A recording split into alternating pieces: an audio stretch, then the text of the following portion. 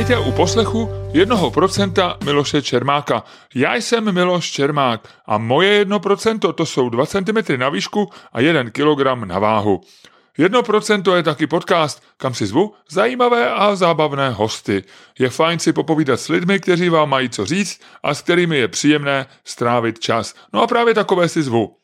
Partnerem 1% je zpravodajský server Seznam Zprávy, kde vycházejí moje články. Vše důležité, včetně možnosti objednat si můj newsletter, najdete na adrese 1%.cz. A teď už k dnešnímu hostovi. Trochu provokativně jsem se ho zeptal, jestli Bůh náhodou není ukrytý v umělé inteligenci, kterou jsme teď jako lidé stvořili. Odpověděla, protože to byla ona, žena, že jako věřící zastává názor, že Bůh je vševědoucí. A jak mohla poznat, AI zatím rozhodně vševědoucí není. Každopádně byl to skvělý rozhovor. Jana Matulíková žije v Petrské čtvrti, což je část Prahy, kterou miluju a kde jsem skoro 10 let bydlel a kde je její manžel kazatelem církve bratrské. Seznámili se před skoro 40 lety v Brně, v době, kdy hledala cestu z osobní krize spojené s dospíváním, s takovým menším zemětřesením a nakonec to dopadlo dobře. Tedy tak, že místo špatné partičky si našla novou a tou byli křesťani a Bůh. Už jako matka 2 dětí a ve svobodném Česku vystudovala teologii. Ve věznicích působila nejdřív jako dobrovolnice. Dnes je profesionální vězeňskou kaplankou ve Vinařicích.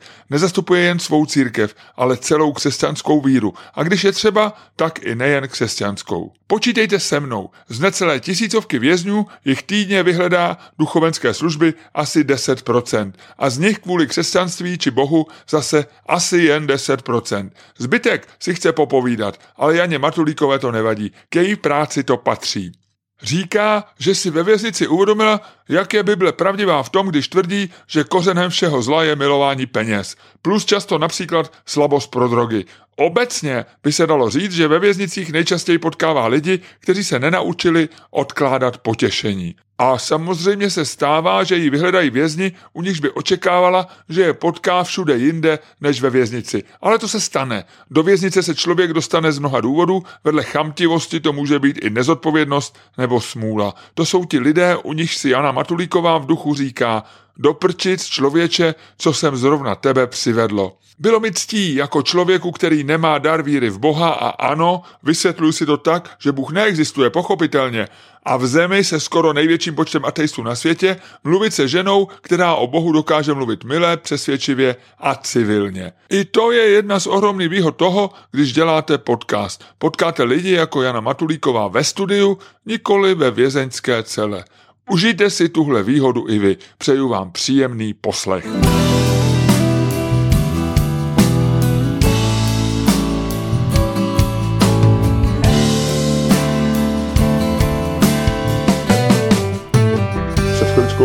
Ještě než jsem zapnul mikrofony, tak jsem říkal, že si zapnu počítač, abych během rozhovoru, kdybych potřeboval něco vygooglovat. Řekl jsem příklad, kdybych se chtěl podívat, jestli existuje Bůh. A vy jste říkala, že to asi nenajdu. No těžko říct, jako možná, že někdo jako opravdu ten důkaz má, protože mám jednoho kamaráda, který studoval matematiku a ten řekl, vypočítal jsem to.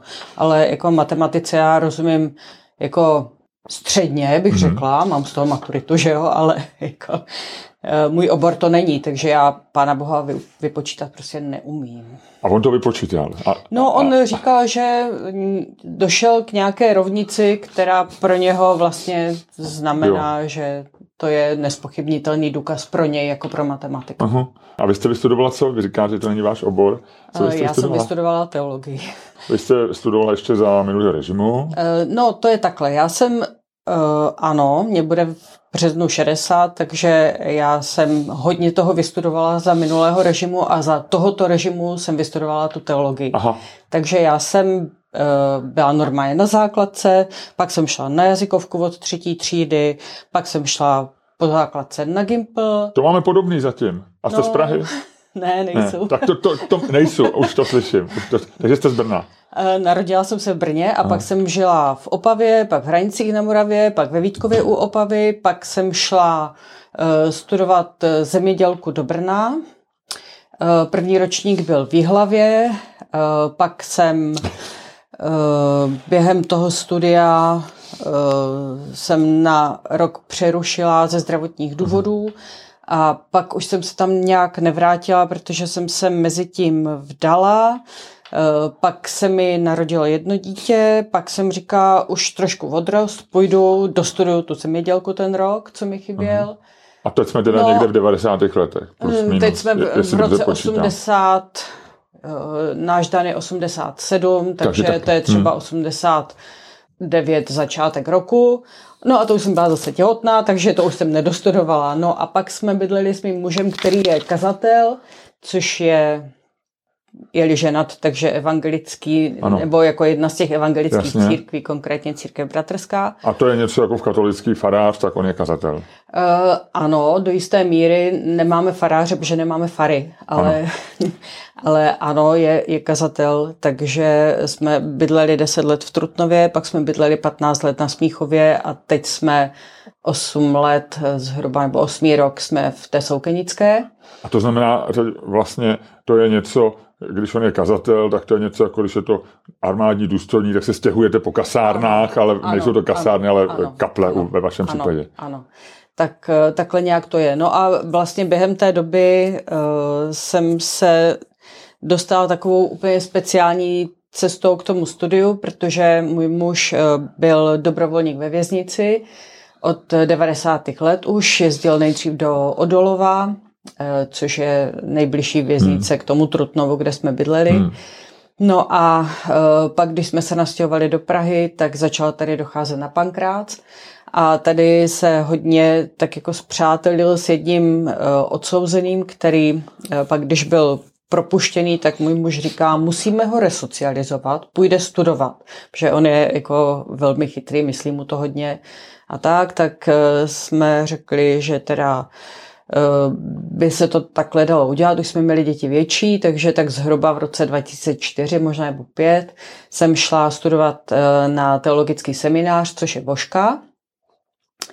No a zatímco náš milý klient propuštěný, protože dostal práci, tak přestal studovat, tak já jsem to dodělala, no a pak, když už a vy jste šli jako spolu, že jako se vzájemně budete podporovat? No já, že ho tam budu chránit, že jo. Jako on takže byste tam šla vlastně jako 120-kilový chlap, jako potetovaný celý, že jo. Tak aby tam jako nebyl v tom křesťanském svatém prostředí z toho moc jako úplně jako špatnej, tak že tam půjdu s ním, no, takže. Aby se na něj Bůh nedovoloval. No spíš spolužáci. Jako znáte to. Jasně.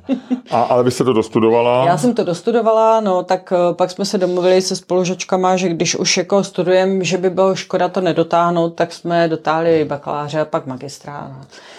Takže jste magistrou teologie?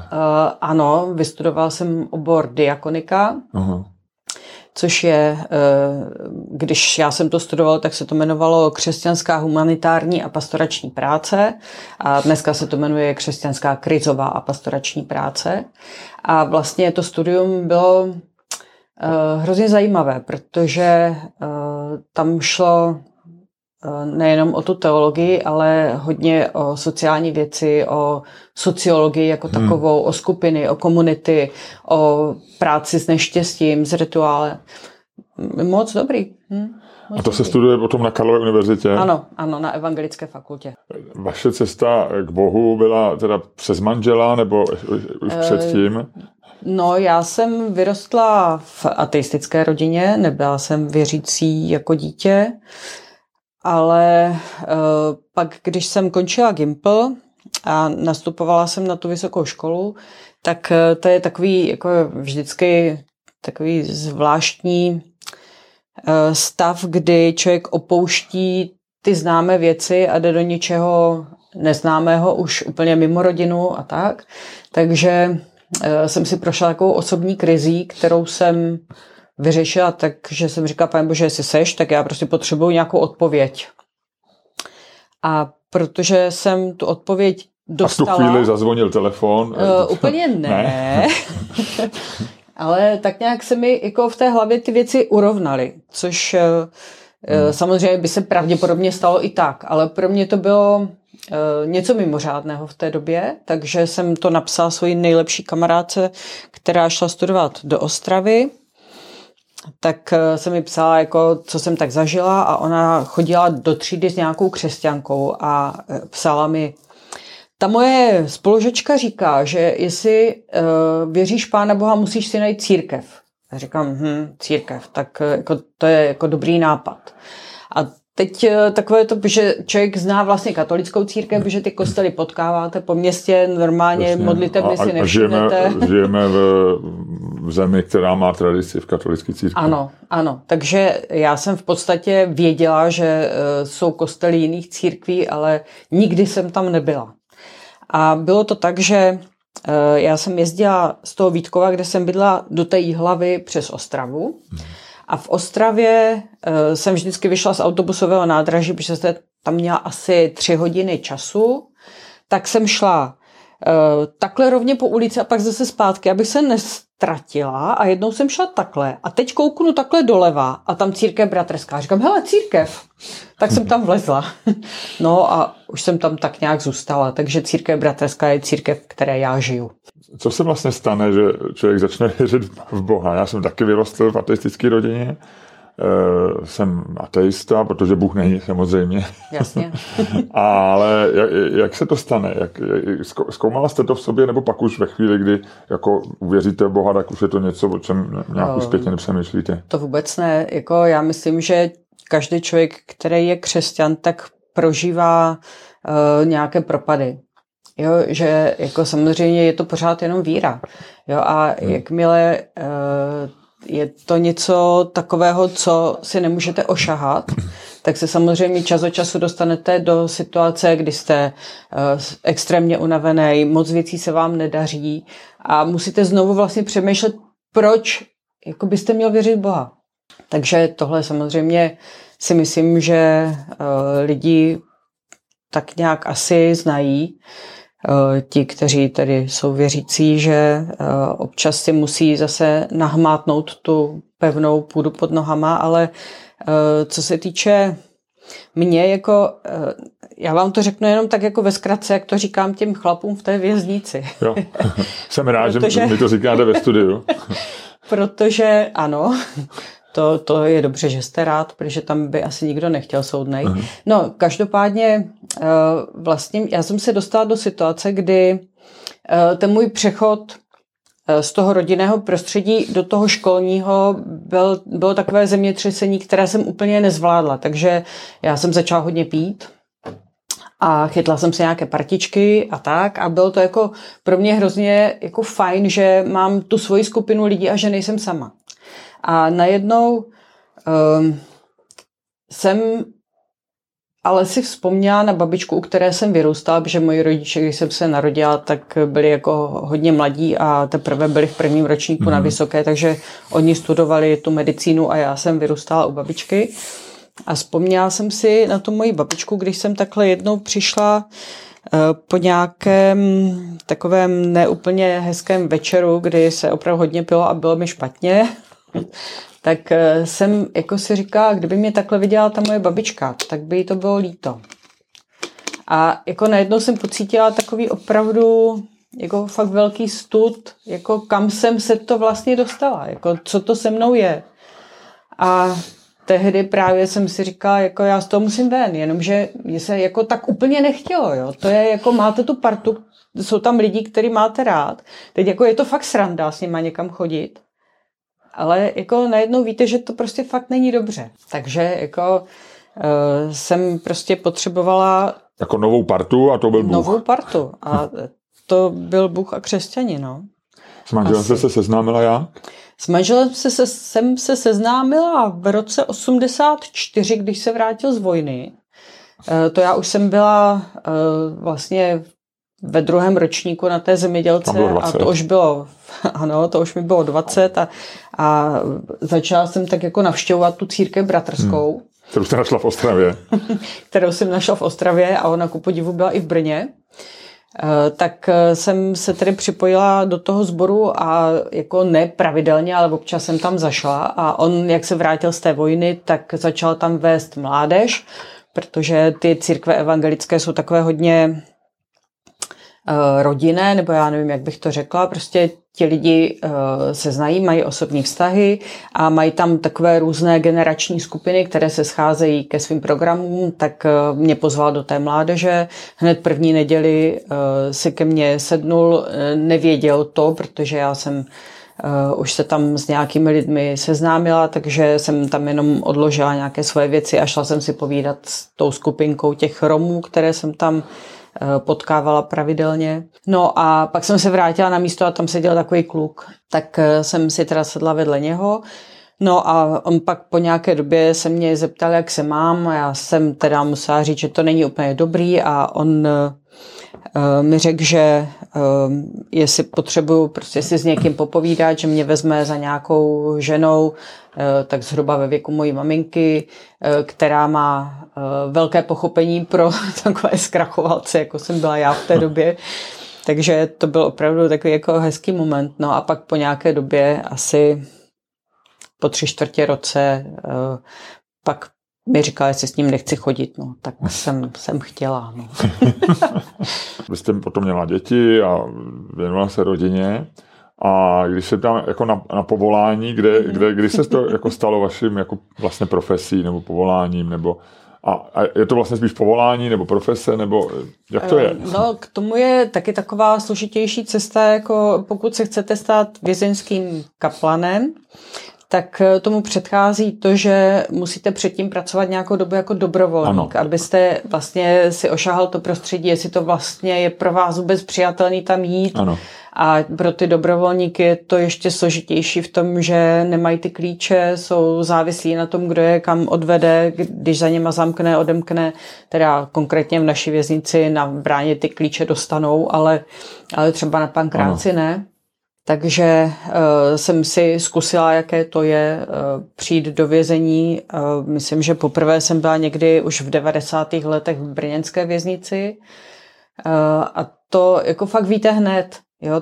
To prostředí je tak specifické, že hned víte, jestli vás to stresuje nebo ne.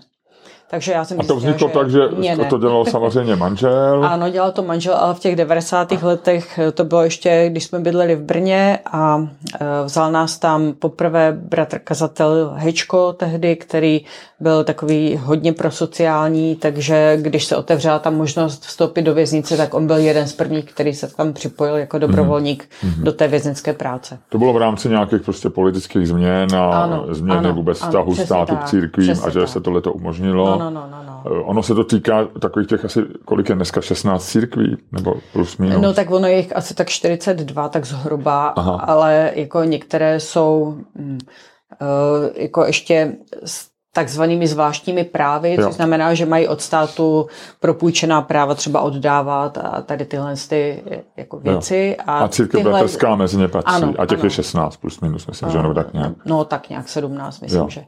No, takže oni tedy můžou vcházet i do té věznice. No a když jsem... A vy jste ještě, abych tu technickou věc dokončila, abych tak mám v hlavě pořádek. A vy jste členkou církve bratrský a na základě toho pak jste šla do věznice s tím, že byste ráda jako pomohla v rámci tady začala jsem tam docházet pak, když jsme bydleli v Praze, tak jako dobrovolník už pak jsem začala docházet pravidelně na Pankrác.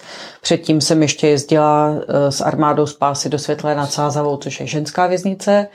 No a pak na té Pankráci jsem byla, už se nepamatuju kolik let, každopádně, když jsem pak dostudovala tu fakultu, což bylo 2016, tak ve Vinařické věznici nebylo obsazené místo kaplana, protože tehdejší kaplan byl hlavním kaplanem a pracoval na generálním ředitelství. Takže já jsem vlastně měla praxi ve věznici, měla jsem dostudovanou školu, která je tam potřeba a mohla jsem tam nastoupit, teda samozřejmě po tom, co jsem udělala ten 6hodinový psychologický test a nějaké zkoušky. Tak jsem nastoupila. A v tu chvíli se teda z toho jako poslání stalo povolání nebo profese? Ano. Takže jste placená? Jsem placená, ano, věznicí, Vinařice. Když jsem vám včera telefonoval, tak jste říkala, jedu z basy. Jo. A to jste jela autobusem nebo autem?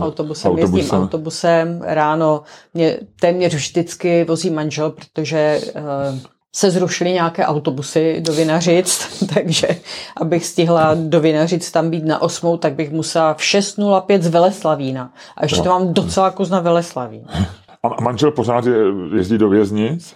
Ne, manžel teď zrovna je prvním místopředsedou Rady církve bratrské, což znamená, že je v poměrně takové vysoké organizační funkci církevní a kromě toho spravuje sbor vlastně ještě ten soukenický na Praze 1, takže on má hodně činností, včetně víkendových výjezdů a už to dobrovolnictví teď zrovna musel odložit.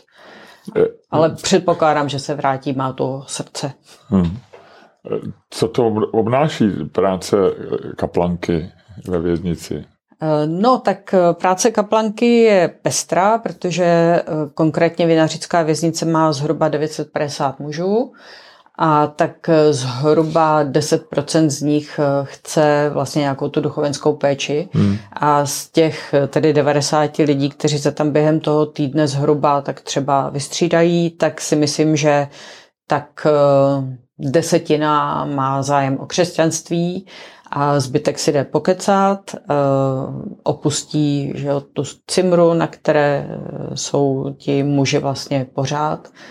Takže je to pro ně takové nějaké zpestření. Takže já tam mám rozhovory s jednotlivci, mám rozhovory se skupinama, dělám nějaké vzdělávací programy a samozřejmě jsem k dispozici kolegům, když něco potřebují a taky jsem k dispozici vedení věznice, když potřebují nějaké vyjádření, třeba máme tam nějaké lidi, kteří žádají muslimskou stravu, tak jako já si s nimi jdu popovídat, jestli tedy jsou muslimové a mají nárok na muslimskou stravu, nebo proč chtějí muslimskou stravu.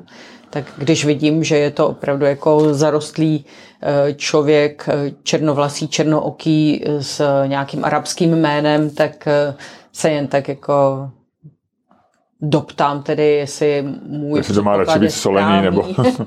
Ale pokud je to Čech zcela zjevně, tak vždycky říkám, tak povídejte 5 pilířů. Když vůbec netuší, o čem mluvím, tak řeknu, nejste muslim, jako, tak proč chcete? A on řekne, nejím vepřový. A já řeknu, OK, tak jako je jasný, že mi nechce lhát, že jo, a napíšu mu, že doporučuji muslimskou stravu. Jo. Ale když prostě si vymýšlí pohádky, tak to fakt nemám ráda, tak mu to nepodepíšu. Jo, takže vy vlastně zkoušíte je z islámu, například. Jasně. No. A vy jste, tím, že jste kaplanka, tak vy máte na starosti všechny věřící v té věznici, nebo ne? Ano. Takže i vlastně za váma chodí lidi z jiných církví, nebo ty, kteří by se případně hlásili k jiným církvím? Ano, jako myslím si, že konkrétně tato kaplanská, nebo vlastně obecně kaplanská práce je naddenominační, čili jako my tam nejsme za svoji církev, my jsme tam za obecné křesťanstvo. Takže když tam mám prostě skupinku Romů, u kterých vím, že jsou pokřtění jako katolíci, tak jim rozhodně nebudu říkat, až vylezete ven, musíte chodit do církve bratrský, protože jinak jako konec. Jo, tak nelanaříte. Ne, to opravdu nelanařím. ale vlastně jsou to vždycky křesťani, nebo to můžou být jako muslimové? Měla jsem právě židi, muslimskou skupinku a ta byla moc fajn. Měla jsem pár židů, ale to byly většinou jako rozhovory s jednotlivci. Teď těch muslimů tam pár je, ale taky tak nějak jako je to spíš na jednotlivosti, ale ta skupinka muslimská, to jsem měla asi před 2 lety a ta byla teda výborná, to byly takový jako fajn chlapi, no. Když přijdete do věznice, co vás napadá, když vás tam už máte teda klíče a jdete dovnitř, a jaký je to pocit? Pro vás už je to všední pocit, jste tam každý den? Jsem tam 3krát za týden, ještě 2 dny vlastně pracuji pro církev. Ale jaký je to pocit? No,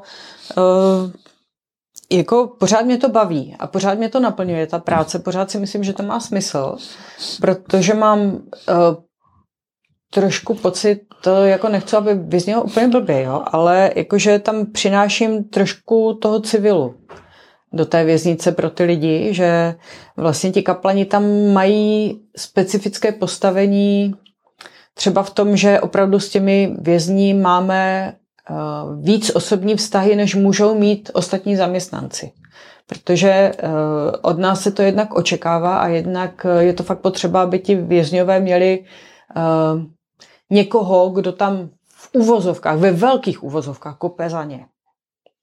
Vy tam jako přinášíte trošku ten normální svět. Přesně tak. Snažíme se jako obvykle na ně nekřičím, to mě už musí hodně vytočit, abych ječela. Vždycky si s něma podám ruku, oslovuju je vždycky pane anebo jménem, ale všem vykám. Ještě takový bonus si myslím, že kaplani mají na ty vězně relativně nejvíc času. Takže oni, když potřebují si popovídat, tak samozřejmě volí mezi psychologem a kaplanem a pokud to není opravdu jako psychický problém nějaký, tak volí kaplana většinou. Jak se na vás dívají ostatní zaměstnanci, jak se říká bachaři? Vím, že musím mluvit diplomaticky, protože tam zítra zase pojedete, ale... Jo, tak... Je to takové to nutné zlo, nebo už po těch 20 letech vlastně už vás berou jako je to součást prostě toho prostředí? Já si myslím, že je to pořád... Nebo takhle, jako musíme samozřejmě spolu vycházet. Jako o tom vůbec není sporu. A já se snažím je nezatěžovat nadmíru. Ale je to tak, že když mám prostě nějakou skupinku, tak ta naše věznice má 6 baráků a je to poměrně jako velký prostor. Takže já mám napsanou takzvanou naváděčku, kde mám napsaný jako jména a čísla a oddíly, z kterých ti odsouzení jsou, které já chci navést do té kaple. No a teď je vlastně na těch dozorcích, aby mi je přivedli, jenže oni mají kromě toho spoustu dalšího jako běhání. Musí, některý má jako na výměnu prádla, některé musí odvést k lékaři, některé musí odvést na zaměstnání, prostě je tam jako poměrně šrumec. Takže někdy si myslím, že jako mě mají plný zuby, protože pořád po nich něco chci. Takže už je to tak, že pokud oni nestíhají nebo něco, tak já si ty lidi oběhnu sama samozřejmě. A vlastně z 99,9% je po tom našem setkání já už rozvedu na ty jejich baráky. Ale jinak si myslím, že spolu vycházíme docela hezky. A co se týče těch kolegů, co nejsou v uniformách, což jsou ti speciální pedagogové a sociální pracovníci a pedagogové volného času, já nevím kdo všechno, psychologové, tak si myslím, že máme vztahy hezké. Ono se někdy říká, ale k tomu se nemusíte vyjadřovat, někdy se říká, že vlastně ty lidi, kteří pracují ve věznicích, tak jsou často jako víc poznamenaní tím prostředím, než ti vězni, protože ty tam jsou většinou jako relativně na krátkou dobu, i když někdo taky dlouho. Ale oni vlastně v tom prostředí tráví celý život, to znamená, že nějakým způsobem to na ně dopadne. Ano. Chtějí si taky někdy třeba promluvit, nebo máte mezi nimi ty v vozovkách klienty? Klienty asi ne úplně, ale popovídat občas se chtějí a jinak samozřejmě jako mám kolegu, s kterým pravidelně chodím na obědy, protože uděláte si kafe, nebo, pode mnou, tak s tím jako strávíme tu půl hodinku na tom obědě a je to fajn, vždycky popovídáme a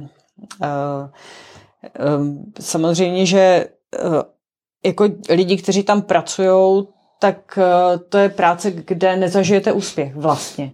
Jo, takže tam vyhořet je dost snadné, si myslím, asi.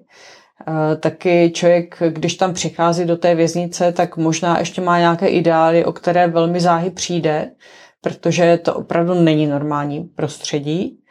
A když se vám ti vězňové furt dokola vracejí, tak si říkáte, jako proč to děláme? Jako jo. Takže ano, ale pravda je, že na rozdíl od těch vězňů, všichni ti ostatní zaměstnanci si můžou udělat nějaký ventil a měli by pro nějakou duševní hygienu. Jasně. Takže že mají prostě, já nevím, sport, koníčka, přesně cokoliv. Tak, musí vyvětrat z té věznice, to je jasné. Já to dělám taky. Já, jak jezdím tím autobusem a mám to domů skoro 2 hodiny nebo 2 hodiny, tak do kabelčičky se mi vejde pračet, takže já vozím pračeta, vytáhnu to hned, jak nasednu vynařit do autobusu. A propadnete se do světa jiného. A jsem úplně jako to vypustím, než dojedu domů, tak mám hlavu úplně vyčištěnou.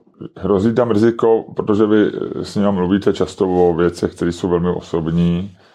Stalo se vám někdy, že jako už hrozí, že třeba ten váš vztah s tím vězněm se roste v něco jako osobnějšího? Neptám se rovnou, jestli jste se rovnou zamilovala do vězně, to asi ne, ale jestli něco takového, jako kdy už si říkáte, musím zařadit zpátečku, nebo je ten vztah příliš blízký, nebo začínám to s ním moc prožívat. Vy jste asi v podobné roli, jako mají asi třeba psychologové nebo psychoterapeuti.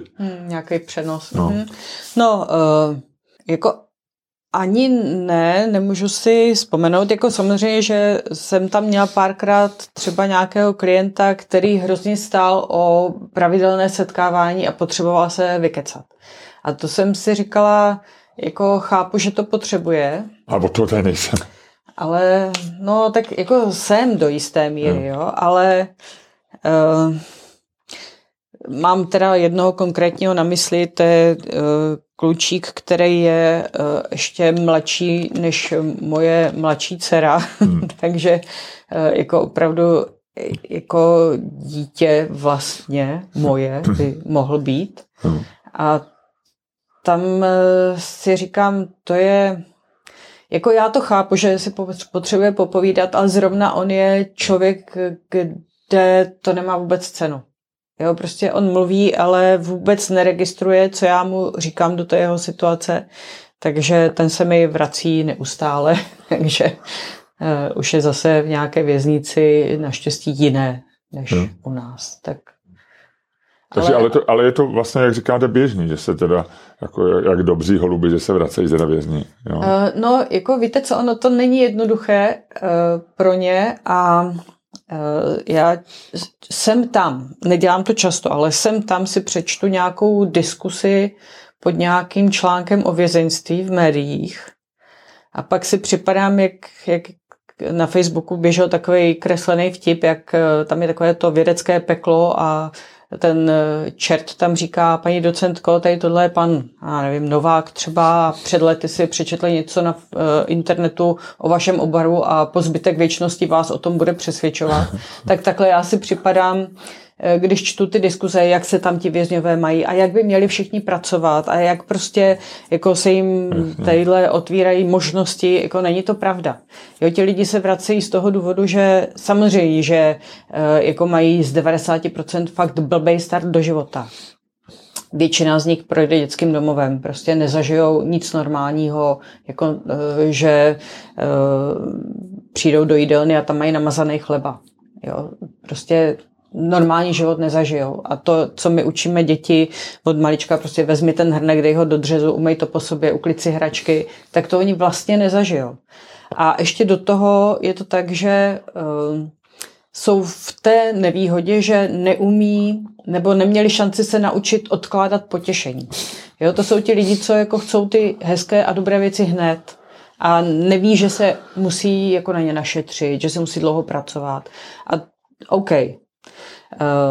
Pak je to tak, že projdou si prvním trestem, přijdou z té věznice, dřív to bylo tak, že šli za svým kurátorem, který jim dal 1000, aby si mohli koupit nějaké jídlo, oblečení, cigarety, pivo. Dneska to tak není, dneska musí na úřad práce. Úřad práce jim vypočítá nějakou dávku, na kterou mají nárok, ale má poměrně dlouhou dobu, než to schválí a než jim to vyplatí. Takže oni nemají nic. Statisticky se jim vztahy rozpadají po 5 letech, tak pravda je, že já neznám skoro nikoho, komu by 5 let vztah vydržel, takže ti lidi fakt nemají kam se vrátit. Mají zápis v trestním rejstříku, většinově jsou to Romové. Jo, takže nemají vzdělání. Takže oni jsou opravdu odkázaní na to, že jako nejpozději 3. den něco ukradnou a vrátí se. Takže a ještě s tou prací. Jo. My máme poměrně velkou zaměstnanost ve věznici, ale mám tam několik lidí, kteří strašně chcou pracovat. Jako opravdu jako si žádají pokaždé, když je možnost se zapsat do práce, jenže jdou před komisi a komise řekne, vy máte násilnou trestnou činnost, my vás nezaměstnáme. Čili oni chcou, ale věznice vlastně jim nemůže nabídnout práci, která by byla dostatečně ohlídaná. Vlastně, jasně. No. Takže většinou to tak je. Ono by jim to víc utíkalo a kromě toho jim narůstají dluhy, že jo, když nepracují a neplatí. Kdo vás nejvíc překvapil? No, jako z vězňů? No, kdy vás, ať už to byl ten případ, nebo ten člověk, jako jeho povaha, nebo jeho příběh. Mám teď jednoho, který tam je teď zrovna, ještě mu chybí asi 3,5 roku, dostal 14,5. Já jsem ho poznala tak možná před 4 lety a to byl na jiném oddíle, než je teď a byl to fakt jako známý bijec po věznici. Měl takové záchvaty vzteku a rozbíjel nábytek a lidi mlátil a takový fakt jako takový typický agresor. Jako z filmu o věznici. Jo. No a pak po nějaké době se zapsal do kaple a říkám, no ty brďo. Do tady rozfláka. Trošku jsem se jako, nelekla jsem se jeho. Já se jich nebojím, těch lidí. A oni to ví a máme takové docela jako dobré vztahy, hezké a vím, že kdyby se něco tam stalo a někomu někde ruplo, takže ta skupina mě zachrání, to je jasný, ale i tak se jich nebojím, ale tady s tímhle jsem si říkala, no jestli bude prostě vyblbovat a rušit. A možná ani skupina nebude stačit, je velký. No, tak přišel, byl jako asi 2krát na tom setkání a když jste se mu podíval do očí, tak on měl prostě fakt vzteklej pohled. Takový jako opravdu zamračený pořád, takový fakt jako vzteklej. No a pak po nějaké době, kdy nechodil zhruba po roce, mi přišla zase žádanka, že chce do kaple. Říkám, tyjo, už zase on. Tak jsem říkala, no tak nic, zase ho to přejde, že jo. A teď on přišel a už jako, když se na mě podíval, jsem si říkala, něco se stalo. A oni ho jako přestěhovali do úplně jiného baráku, mezi jiné lidi. Ta řeč s ním byla jako mnohem, řeknu to úplně blbě, jo, ale civilizovanější. Jo, že jsme normálně popovídali. A co se stalo?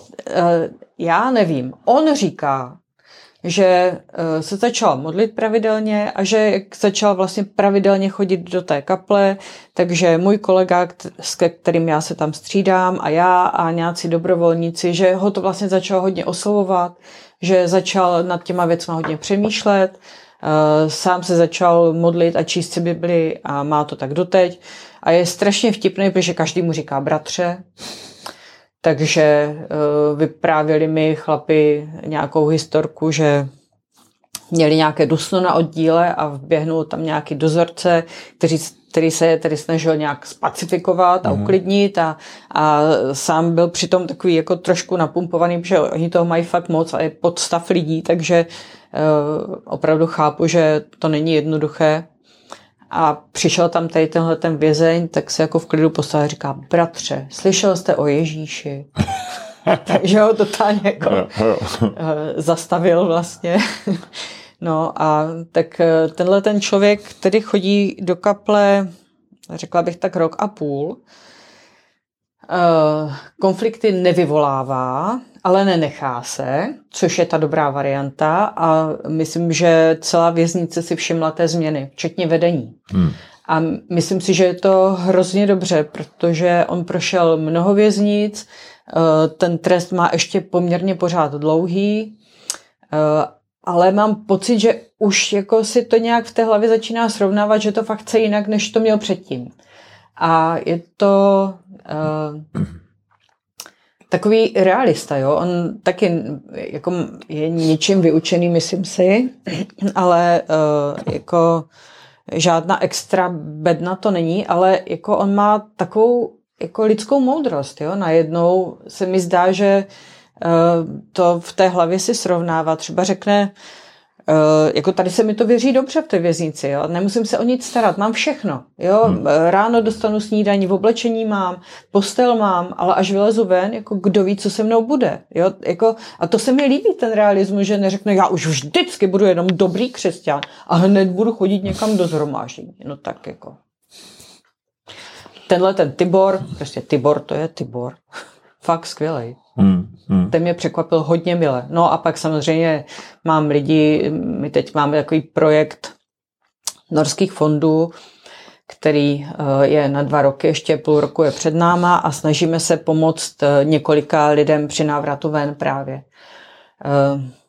Ti lidi mají svého mentora, který je nějakým způsobem doprovází a snaží se jim nějak pomoct překlenout tu první dobu, než teda se někde chytnou. No a tam teda zažívám hodně zklamání. Jako kolik ti lidi do toho věnujou invence, peněz, prostě času a jako ti lidi jako se ztratí nebo jsou někde zpátky na drogách. No drogy většinou. Že, ale je to i to, že po té době toho věznění se ti lidi trošku složitě nechají v uvozovkách kontrolovat. Jako my je nekontrolujeme, jako ti mentoři, to ne, jo. Ale jako už to, že vlastně bychom rádi věděli, kde jsou a co s nima je a jestli teda potřebují nějakou pomoc nebo ne. A pro ně je to někdy nepřiměřený dohled. Nebo oni to tak pociťují. Tak teď zrovna minulý čtvrtek se jeden takovýhle človíček vracel z toho trestu a protože opravdu neměl kam jít, tak kolegyně, mentorka jeho pro něho zařídila ubytování v ubytovně Nová šance v Koblově u Ostravy. To je taková křesťanská organizace, mají tam pokoje jako po asi 2 lidech, mají tam hřiště, mají tam prostě zvířata, zahradu velkou, pomůžou jí s právníma věcma, s dluhama, se vším jako. No a on je tam od toho čtvrtka a už v neděli říkal, že to je tam druhý vězení a že vlastně neví, jestli tam chce být, tak to se by chtělo ho zabít fakt. Ve vězení se říká, že jsou všichni nevinní, nebo mnozí to říkají, je to určitě nadsázka, určitě máte spousty vězňů, kteří vědí, co udělali a asi to nerozporují. Ale setkal jste se s někým, kdo máte pocit, že třeba byl opravdu nevinný? Jo, setkala a ku podivu to nebyl jenom můj pocit, ale i kolegové to viděli vlastně dost podobně, ale jako to je klišé, že to ti vězňové říkají. Já vlastně neznám žádnýho, kromě tady těch, u kterých sama mám pochybnosti, jestli to udělali nebo ne. Že by to někdo řekl. Oni třeba řeknou, jo, jako já jsem to udělal, ale ten trest je fakt jako tvrdý. Jako, jo, a nebo jsem to musel udělat, nebo... No, ale jako, že by vyloženě řekli, že jsou nevinní, tak to se mi nestává. Nějaký případy, kdy máte sama pochybnost, nebo že to je justiční omyl, nebo že se stalo něco nespravedlivého? No, jako máte. Víte co, to je totiž tak, jako někteří lidi jedou v takových jako dost podezřelých kšeftech, takže jsou v takových jako dost divných skupinách lidí. A pak jako se stane něco a oni jsou odsouzení, ale jako je to spíš takový případ, jako že někomu šlápne nějakou živoko nebo něco a jako hodilo se jim toho člověka jako odstavit. Třeba. Jo, takový situace, no, prostě tohle se stane, ale pravda je, že většina jich tam je normálně za přepadení, za drogy, za nějaké finanční machinace. Nemusíte odpovídat konkrétně, nebo nemůžete ani, ale stalo se vám někdy, že jste měla někoho známýho, a teď myslím známýho jako celebritu, protože občas jde do vězení někdo, o kom se píše v novinách a je to třeba, já nevím, politik nebo herec nebo někdo, koho známe z novin. Jo, no, jasně. A chodí takový lidi za váma? Chodí. Jo. Jak to snáší takový člověk, který vlastně je zvyklý úplně na jiný druh jako života? To ani nemusí být člověk, který je takhle třeba mediálně známý, ale vlastně tam jsou i lidi, kteří jsou tam třeba za daňové úniky, jasně, za špatně vyúčtované dotace a to jsou poměrně velké tresty.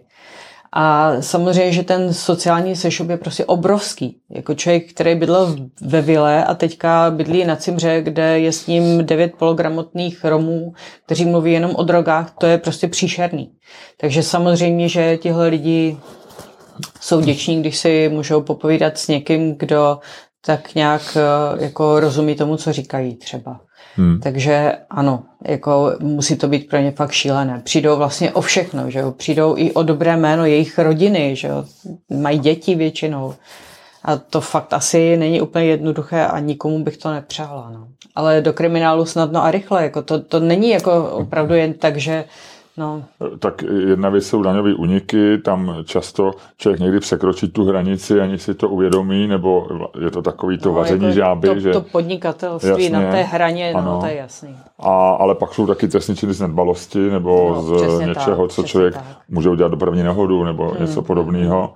A jsou tyhle lidi něčím specifický pro vás, nebo patří taky, pochopil jsem, že lidi, kteří zažijou takový sociální sešup, tak u nich je pravděpodobnější, že projeví zájem si s váma popovídat nebo s váma navázat nějaký kontakt. To je taková noční můra každého člověka, asi, jasně, že prostě do něčeho takového spadne. Je to tak, že tady tihleti lidi v té věznici se v tom poměrně brzo naučí chodit, že musí. Jo, a protože mají tu inteligenci, tak vlastně ti spolubydlící jejich zjistí, že je potřebují, protože oni jsou schopni jim napsat nějaké třeba odvolání nebo nějaké žádosti, nebo prostě, že jsou potřební vlastně pro ty ostatní, takže jako nakonec se jich netýká takové to násilí, jako které je tam třeba běžné, že jako jsou tam ty rvačky, tak do toho se tady ti lidi vlastně nezaplétají a vlastně jim nic nehrozí z tohoto typu. Dostávají se do práce velmi brzo, což je taky super, protože se hrozně rychle naučí, co je potřeba se tam naučit, můžou pracovat na pozicích, které jako se těžko obsazují normální běžnou vězeňskou populací, takže jako tohle je fajn, ale jako ty další věci blbý, no. Co se vám honí hlavou, když s někým takovýmhle mluvíte?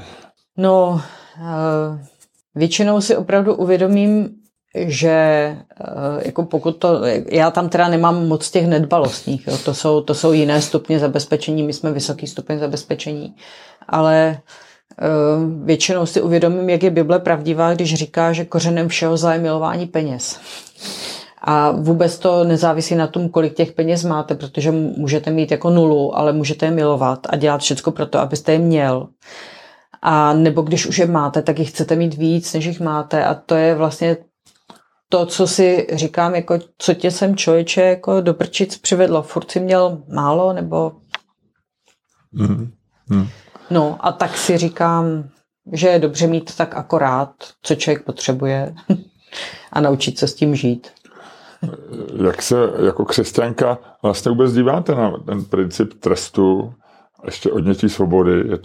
Je jenom věcí náhody, že někoho pošlem na 5 let za to, že ukradne housku, někoho za 7 let, že někoho přejel autem nebo daňový únik. Ono to nedává moc smysl, že ten princip trestu plus navíc, že dříve se říkalo, nebo jsme se učili ve škole, že cílem je napravit toho člověka, což asi moc, že to není jako pomsta za to, že něco udělal, ale že to je spíš cesta k nápravě. Jak vy se na to jako křesťanka díváte, že tady máme nějaký barák, kde jsou zavřený lidi z různých důvodů?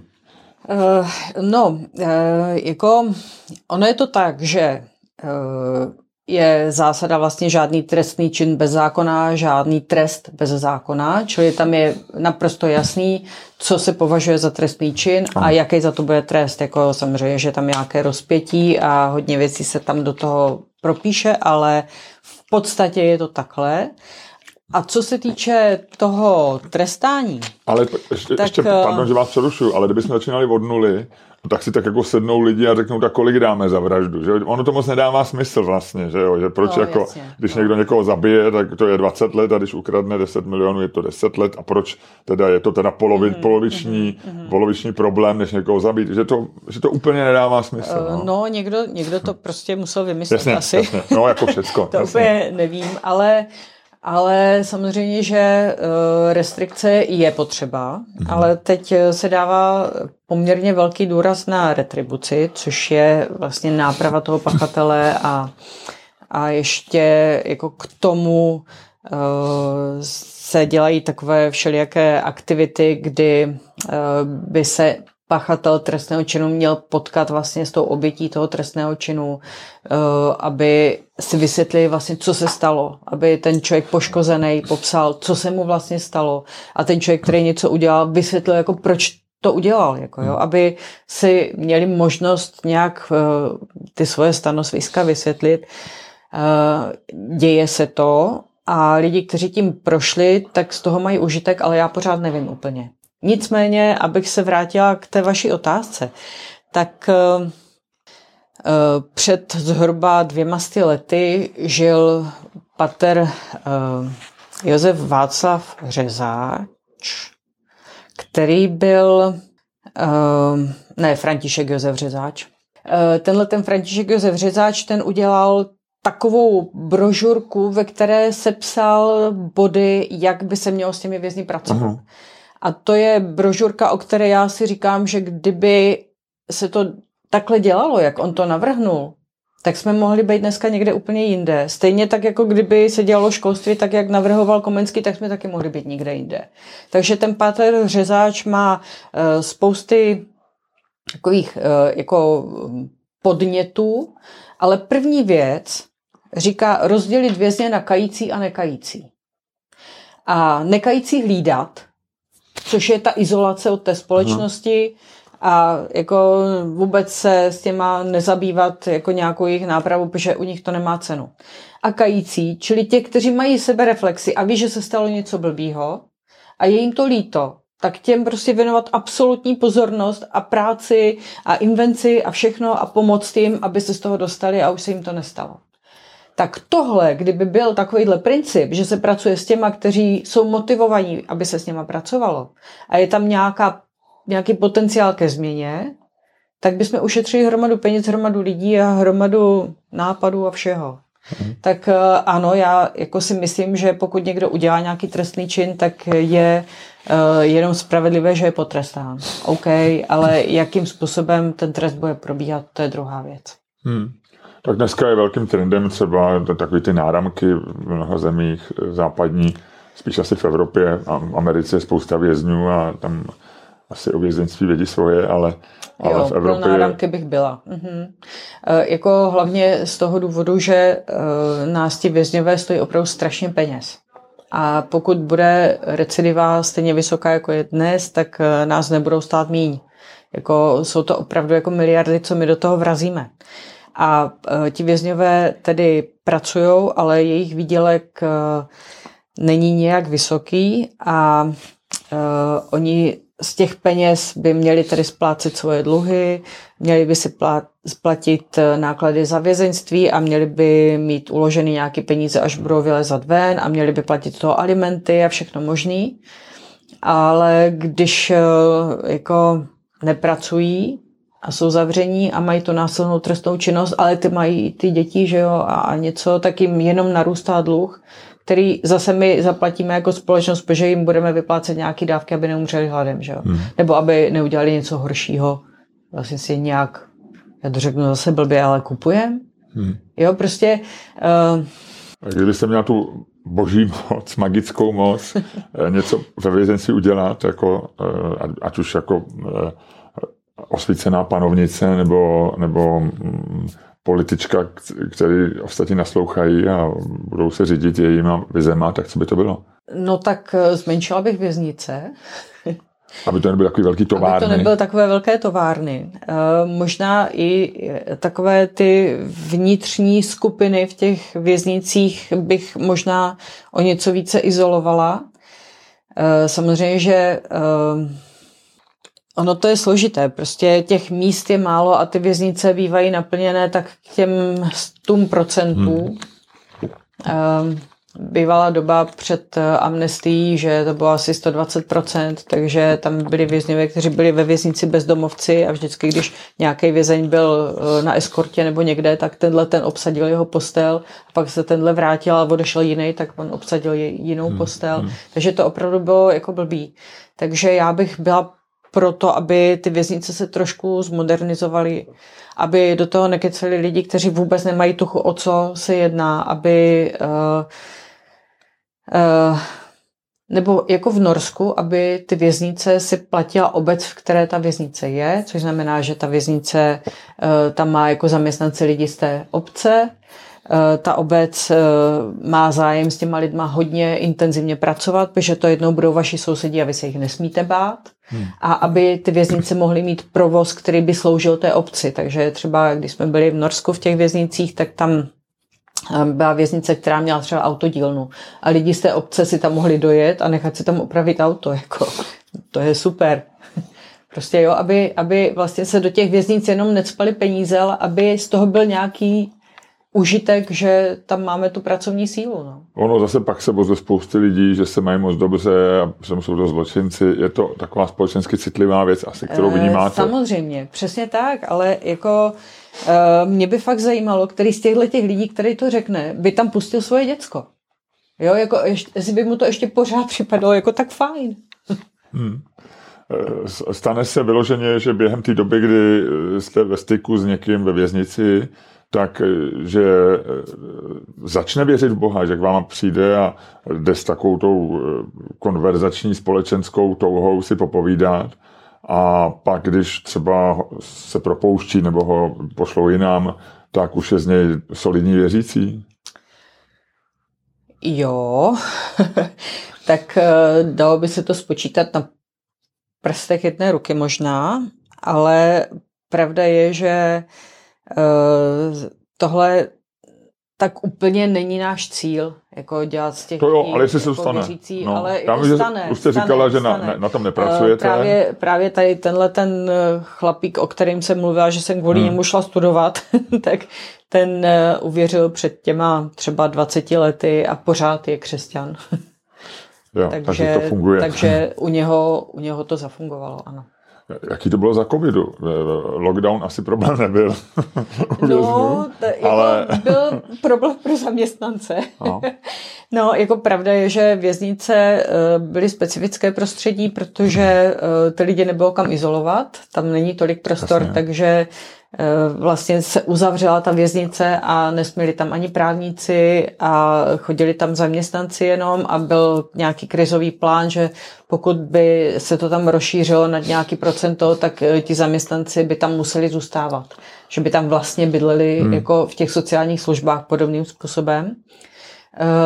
Byla to doba, kdy ti lidi neměli žádné návštěvy ani svých blízkých, takže to ani taky dopadlo. No, bylo to takový jako dost složitý, ale umožnilo se jim v mnohem větší míře používat Skype. Takže i lidi, protože my máme jako hromadu odsouzených, kteří jsou z Ostravska a takhle, takže za nima ani ta rodina nejezdila, protože to je prostě hrozně daleko. Takže když se mohli vidět na tom Skypeu, tak pro ně to bylo úžasný. Práce z domova. No, ale jinak samozřejmě, že je to tak, že ti odsouzení se jinak na počítač nedostanou vůbec. Nedostanou se na internet, nedostanou se k žádným takovýmhle médiím, takže jako ten Skype to bylo fajn, ale mnozí se to museli učit samozřejmě. No, ale jako jinak teda nemocný jsme tam měli, myslím, že nám nikdo nezemřel, nějací zaměstnanci taky onemocněli, ale vlastně si myslím, že žádná jako extrémní katastrofa se tam nestala. Teď už opustíme věznici a jak si vysvětlujete, že Česko je jednou ze zemí, kde je nejméně věřících. Když jsme v tom prostředí, který jsme obklopeni katolíky, na severu Poláci, na východě Moraváci a tak vy jste z Moravy, ale tak Jižní Morava, Slovensko, o tom ani nemluvě. V Rakousku určitě bude víc věřících než u nás. Německo dole, Bavorsko, to je silně prostě věřící křesťanská společnost. Jak si vysvětlujete, že zrovna Češi jsou takový ateisti? No, ona je to taky víra, ateismus, jo? Je to taky víra a kromě toho jako zase pro změnu Češi jsou lidi, kteří opravdu věnují hromadu peněz za takové nějaké speciální předměty spirituální a jsou ochotní věřit jako kartářkám a podobným věcem, tak to je zajímavé, ale já si to teda vysvětluji, jako můžu se plíst, jako asi jo, ale jako můj pocit je, že to souviselo možná i se vznikem republiky s tím hnutím pryč od Říma. Jo, protože vlastně katolická církev byla spojená s Habsburkama jako mentálně, že jo, vlastně Habsburkové byli ti, kteří tady po Bílé hoře vlastně přinesli tu katolickou víru jako ve velmi takové silné míře. No a když tedy v roce 1918 vznikla republika a s tím, že jo, zboření Mariánského sloupu, že jo, na Staroměstském a vlastně ten odklon od té katolické církve do jiných forem, třeba hromada lidí jako přešla do nově vznikající církve husitské, že jo, která je ovšem vlastně základem spíš jako národní, než, nevím, jak bych to řekla, ale prostě jako není to ten... Vy patříte do takové ty skupiny evangelických církví na světě, že vy jste taková světová církev, by se dalo říct. Ano. Jak vy si představujete Boha? Jak si představuji Boha? No, vy věříte v Ježíše Krista? Ano, což je samozřejmě jako ta podstata, jedna z osob božské trojice, takže jako pokud si potřebuji Boha představovat jako v člověčí podobě, tak jako Ježíše, což znamená, že si ho představím jako Žida té doby. Takže takové ty kreslené bible, které mají modrookého blondětého Ježíška, tak to jako fakt ne. Ale jako Boha já vlastně si ho asi nepředstavuju. A když jsem začala chodit s mým mužem a byla jsem křesťan opravdu úplně jako na počátku, jak jsem mu vždycky říkala, a jako když se modlíš, tak jako koho si představuješ? A on říká, já si třeba představuju trůn. Ale Boha, o kterém je v Biblii napsáno, že Bůh je duch, toho si nepředstavíte. Ale pravda je, že jako takové ty atributy, že když je napsáno na začátku Bible, že jsme byli stvořeni k božímu obrazu, tak jako si ho představuju jako někoho, kdo má emoci, kdo umí tvořit, kdo má tu svobodnou vůli, kdo prostě jako má schopnost navazovat vztahy, tak to je pro mě obraz Boha.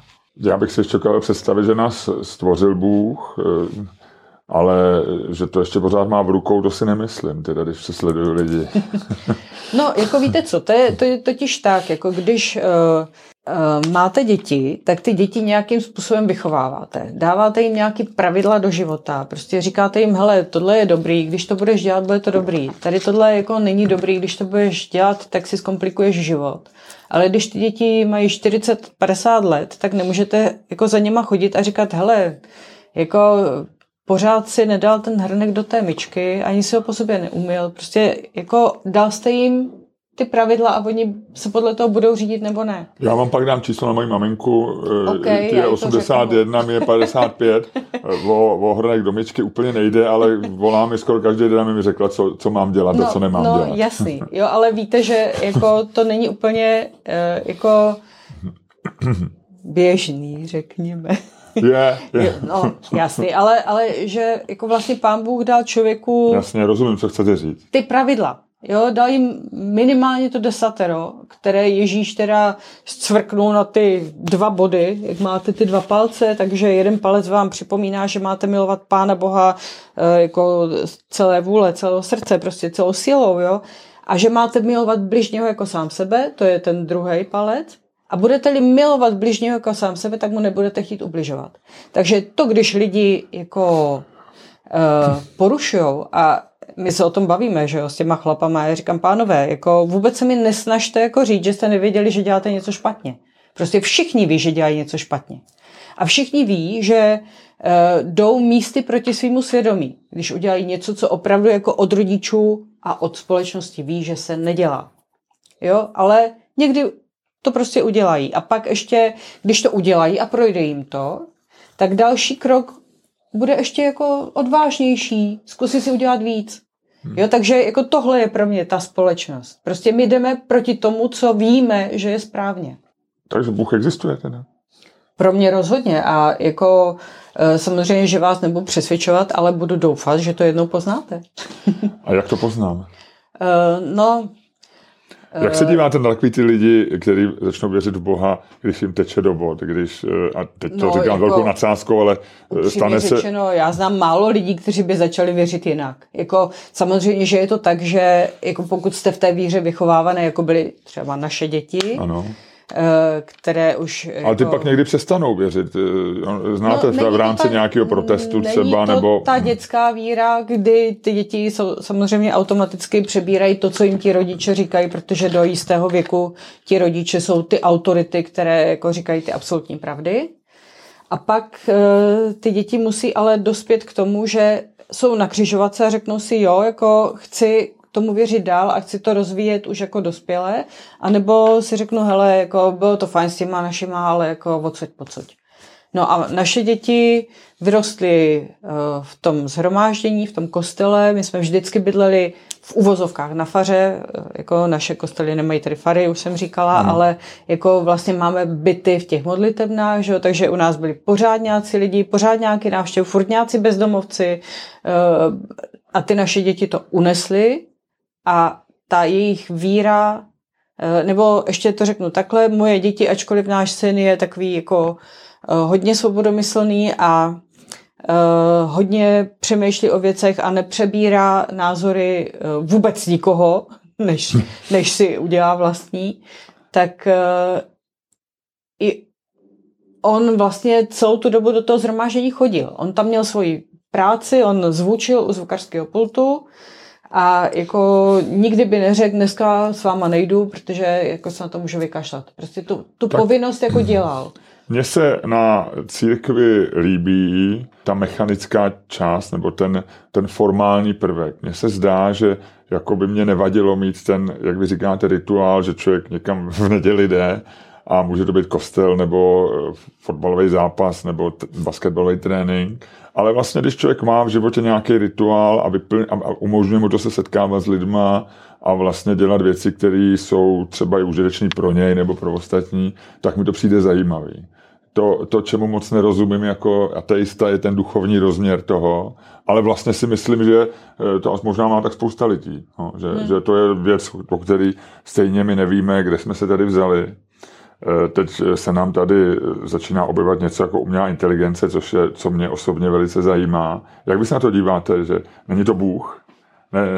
Nevyrobili jsme si teďko v počítačích Boha? No, jako asi ne, protože pro mě... Není to ono teda? Pro mě je Bůh pořád ještě vševědoucí, ačkoliv to neumím úplně definovat, ale teď zrovna tam psala na Facebook jedna z mých kamarádek, která je velmi vzdělaná religionistka to je, a potřebuje psát nějaký vědecký článek a něco zadala umělé inteligenci a umělá inteligence nevěděla.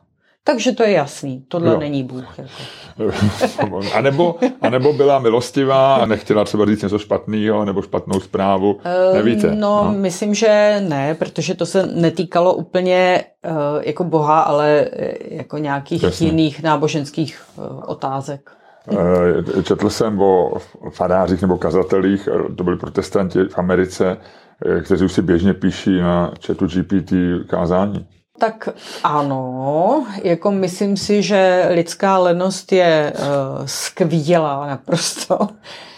Tak oni pořád napíšou ten prompt a vlastně tak Bůh taky co udělal, jenom prompt a napsal do nějakého svého chatu GPT, stvoř mi něco zábavného, ať to můžu pár tisíc pozorovat a šup a byl tam Adam a bylo to celý hotový. No, jako proč ne? Nevím, jestli bych to takhle viděla, ale proč ne? Ale jako pravda je, že já to mám z té první ruky, že když vidím toho mého muže, jak on si to chystá, tak vlastně to je obrovská zodpovědnost, protože vy vlastně mluvíte za Pána Boha.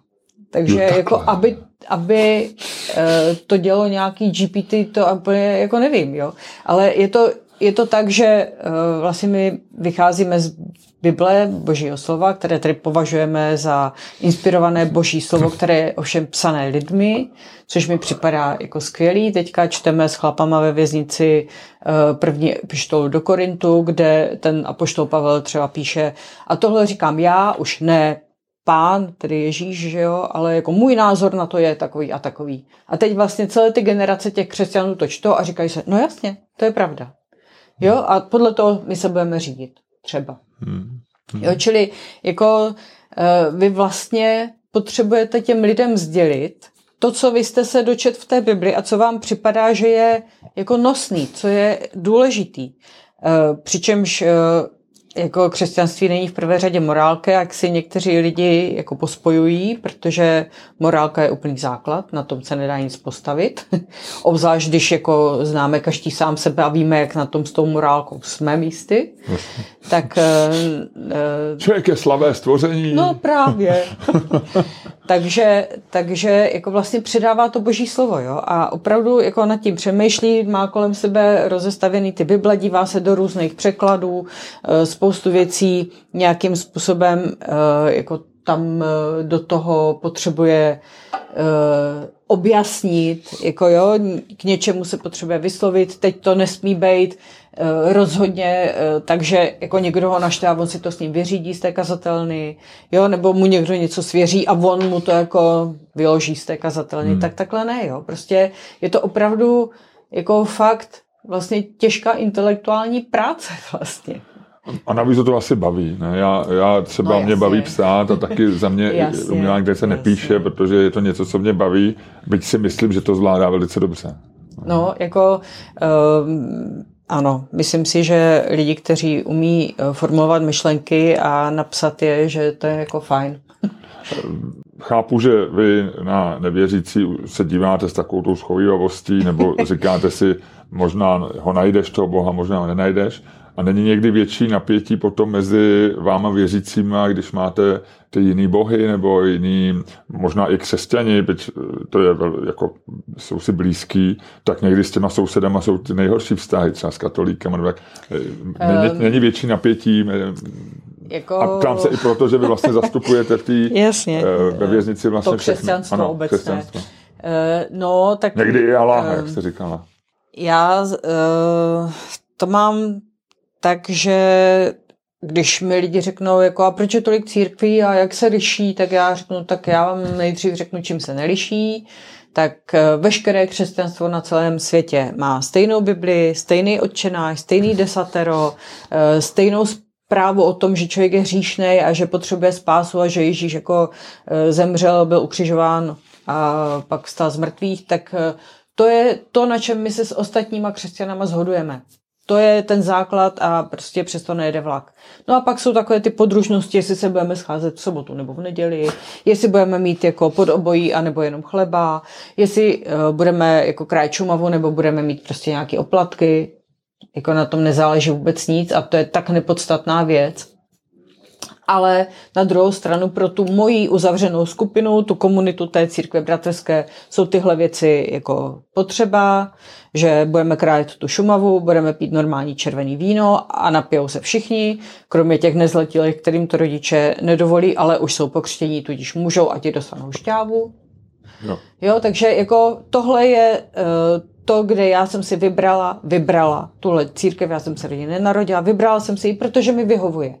Vyhovujeme mi, jak ta církev funguje, jaké má řády, protože ona je poměrně ještě pořád jako taková jako přísnější a já jsem nastavením taky taková přísnější, což znamená, že jako nechodím na červenou, i když tam žádný auto nejde a nikdo tam není, tak já počkám. Já protože bych si myslel jak blázen. Když je třeba Slezská, vlevo daleko nic, já jdu ráno běhat, jdem červená, to musím přeběhnout. No, já vím, tak já ne, tak já počkám. Takže jako mě tohle vyhovuje. Jo, a stejně tak mi vyhovuje, že moje církev má jako obrovskou svobodu v tom, jestli pokřtí dítě nebo dospělýho, jestli bude křtít tím pokropením nebo ponořením, tak jako tohle, když bych se bavila s baptistou, tak baptista mi řekne výhradně dospělýho a výhradně ponořením. Ano. Tak mě Takže jako já jako s ostatníma křesťanama problém nemám. A kromě toho my, jak bydlíme v té Petrské čtvrti, tak přes plot máme evangelíky a máme společný shromáždění na Velký pátek. Už jako několik let tradičně se setkáváme u nich nebo u nás, je to super. Pak máme noc kostelu, kdy ona se ubránila vlastně Petrská čtvrt katolíkům, teďko vlastně začínám chápat, že jo. Je tam katolický kostel a s těma kamarádíme taky. Takže jako pokud se s někým chcete pohádat a máte na to povahu, tak samozřejmě v jiných denominacích najdete spousty důvodů, proč oni to dělají špatně a my dobře. Ale pokud nechcete a chcete hledat to, co vás spojuje, tak budete úspěšný. Najdete. Dobře, budu tomu věřit. My žijeme v době, která úplně, asi už mířím k závěru, žijeme v těžké době, že? Je to taková před 30 lety, když byste si hledala ten kostel, tak pak v té době potom přišly velké změny i společenský, politický, technologický a měli jsme pocit, že ten svět teď už bude, se chytneme za ruce a všecko bude fungovat. A teď vlastně jsme zjistili, že nefunguje skoro nic. Máme se pořád relativně dobře, ale kousek od nás je válka a teď možná bude další válka jinde a měli jsme ten covid, který nebyl příjemný a prostě najednou zjišťujeme, že nevíme, kam se zřítí. Co tomu teda říká Bůh, když si s ním někdy vedete nějaký debaty a co tomu říkáte vy možná spíš, ať už to nezlehčuju. Spíš co tomu říkám, já jako nevím, co tomu říká Bůh. Jasně. Bůh asi říká jako... To byla hloupá otázka. To jsem jako nechtěl takhle. No. To jsem nechtěl. Co jsem to provedl? Proč jsem vám dal takovou svobodu? No. Možná, no. Já tomu říkám, že jako pravda je, že my řešíme konkrétně v naší republice, víte co, já si myslím, že my se jako fakt máme dobře. Jo, jako tady nám neumírají lidi hladem. Jasně, že jsou mnozí v šílené situaci, ale zase je tady hromada lidí, kteří jsou v tak dobré situaci, že by v té šílené nemusel být nikdo. Jako svět na tom není dobře a jak je internet a vy se dozvíte okamžitě, co se děje na druhém konci světa, tak toho zla je příliš. Jako křesťané asi obecně se modlí za tu situaci, aby se to uklidnilo a pokud my můžeme nějak prospět, tak to děláme. Takže my máme třeba konkrétně u nás v tom sboru máme v neděli odpoledne další shromáždění, kde se schází rusky mluvící sbor, kde je půlka Ukrajinců, Rusové, prostě celý sovětský svaz vlastně. Jo. A teď, když začala ta válka na té Ukrajině, tak ten sbor z těch lidí, kteří jsou opravdu z různých dneska už států toho bývalého sovětského svazu, se tak semkli a tak vzájemně si pomohli a prostě Rusové jako dávali strašně peněz na sbírky jako a ta charita se tam rozjela v oblečení, jídlo, aut, co oni poslali, jo, a to jsem si říkala, to je prostě úžasný. Jo, jako najednou to, že tihle jsou Rusové a tihle jsou Ukrajinci, jako vlastně neznamenalo nic, protože obojí byli křesťani a věděli, že se stalo něco špatně a musí se pomoct, jak to jde. Tak to si myslím, že jako takhle to ti křesťaní mají, že jako se modlí za tu situaci a snaží se pomáhat. Jo? Že ta charita křesťanská si myslím, že poměrně dobře maká. A poslední otázku dávám všem stejnou a je jednoduchá. Za 10 let bude svět lepší nebo horší? No tak já doufám, že za 10 let bude svět. Předpokládejme. A jako já bych chtěla doufat, že bude lepší. A to z toho důvodu, že jak se říkalo, že když tady skončili komunisti a přišla demokracie, že musí vymřít nějaké generace, tak za 10 let už budeme blíž té situaci, kdy ta generace mých dětí už bude v těch vysokých funkcích, protože už jim bude, že jo, kolem té 45, že už možná můžou něco změnit, protože tyhle děcka už vyrostly v té svobodě. Jo, a jako už jim do toho nebudeme kecat my, kteří už si budeme, doufám, užívat toho důchodu, teda pořád se mi to posouvá. A nebo budeme jenom kecat. Nebo budeme jenom kecat a už to bude každému jedno a to bude dobrý. Tak jo, tak se těším, pak vás pozvu a pokecáme si a zanadáváme na mladý. Tak jo. Děkuju moc.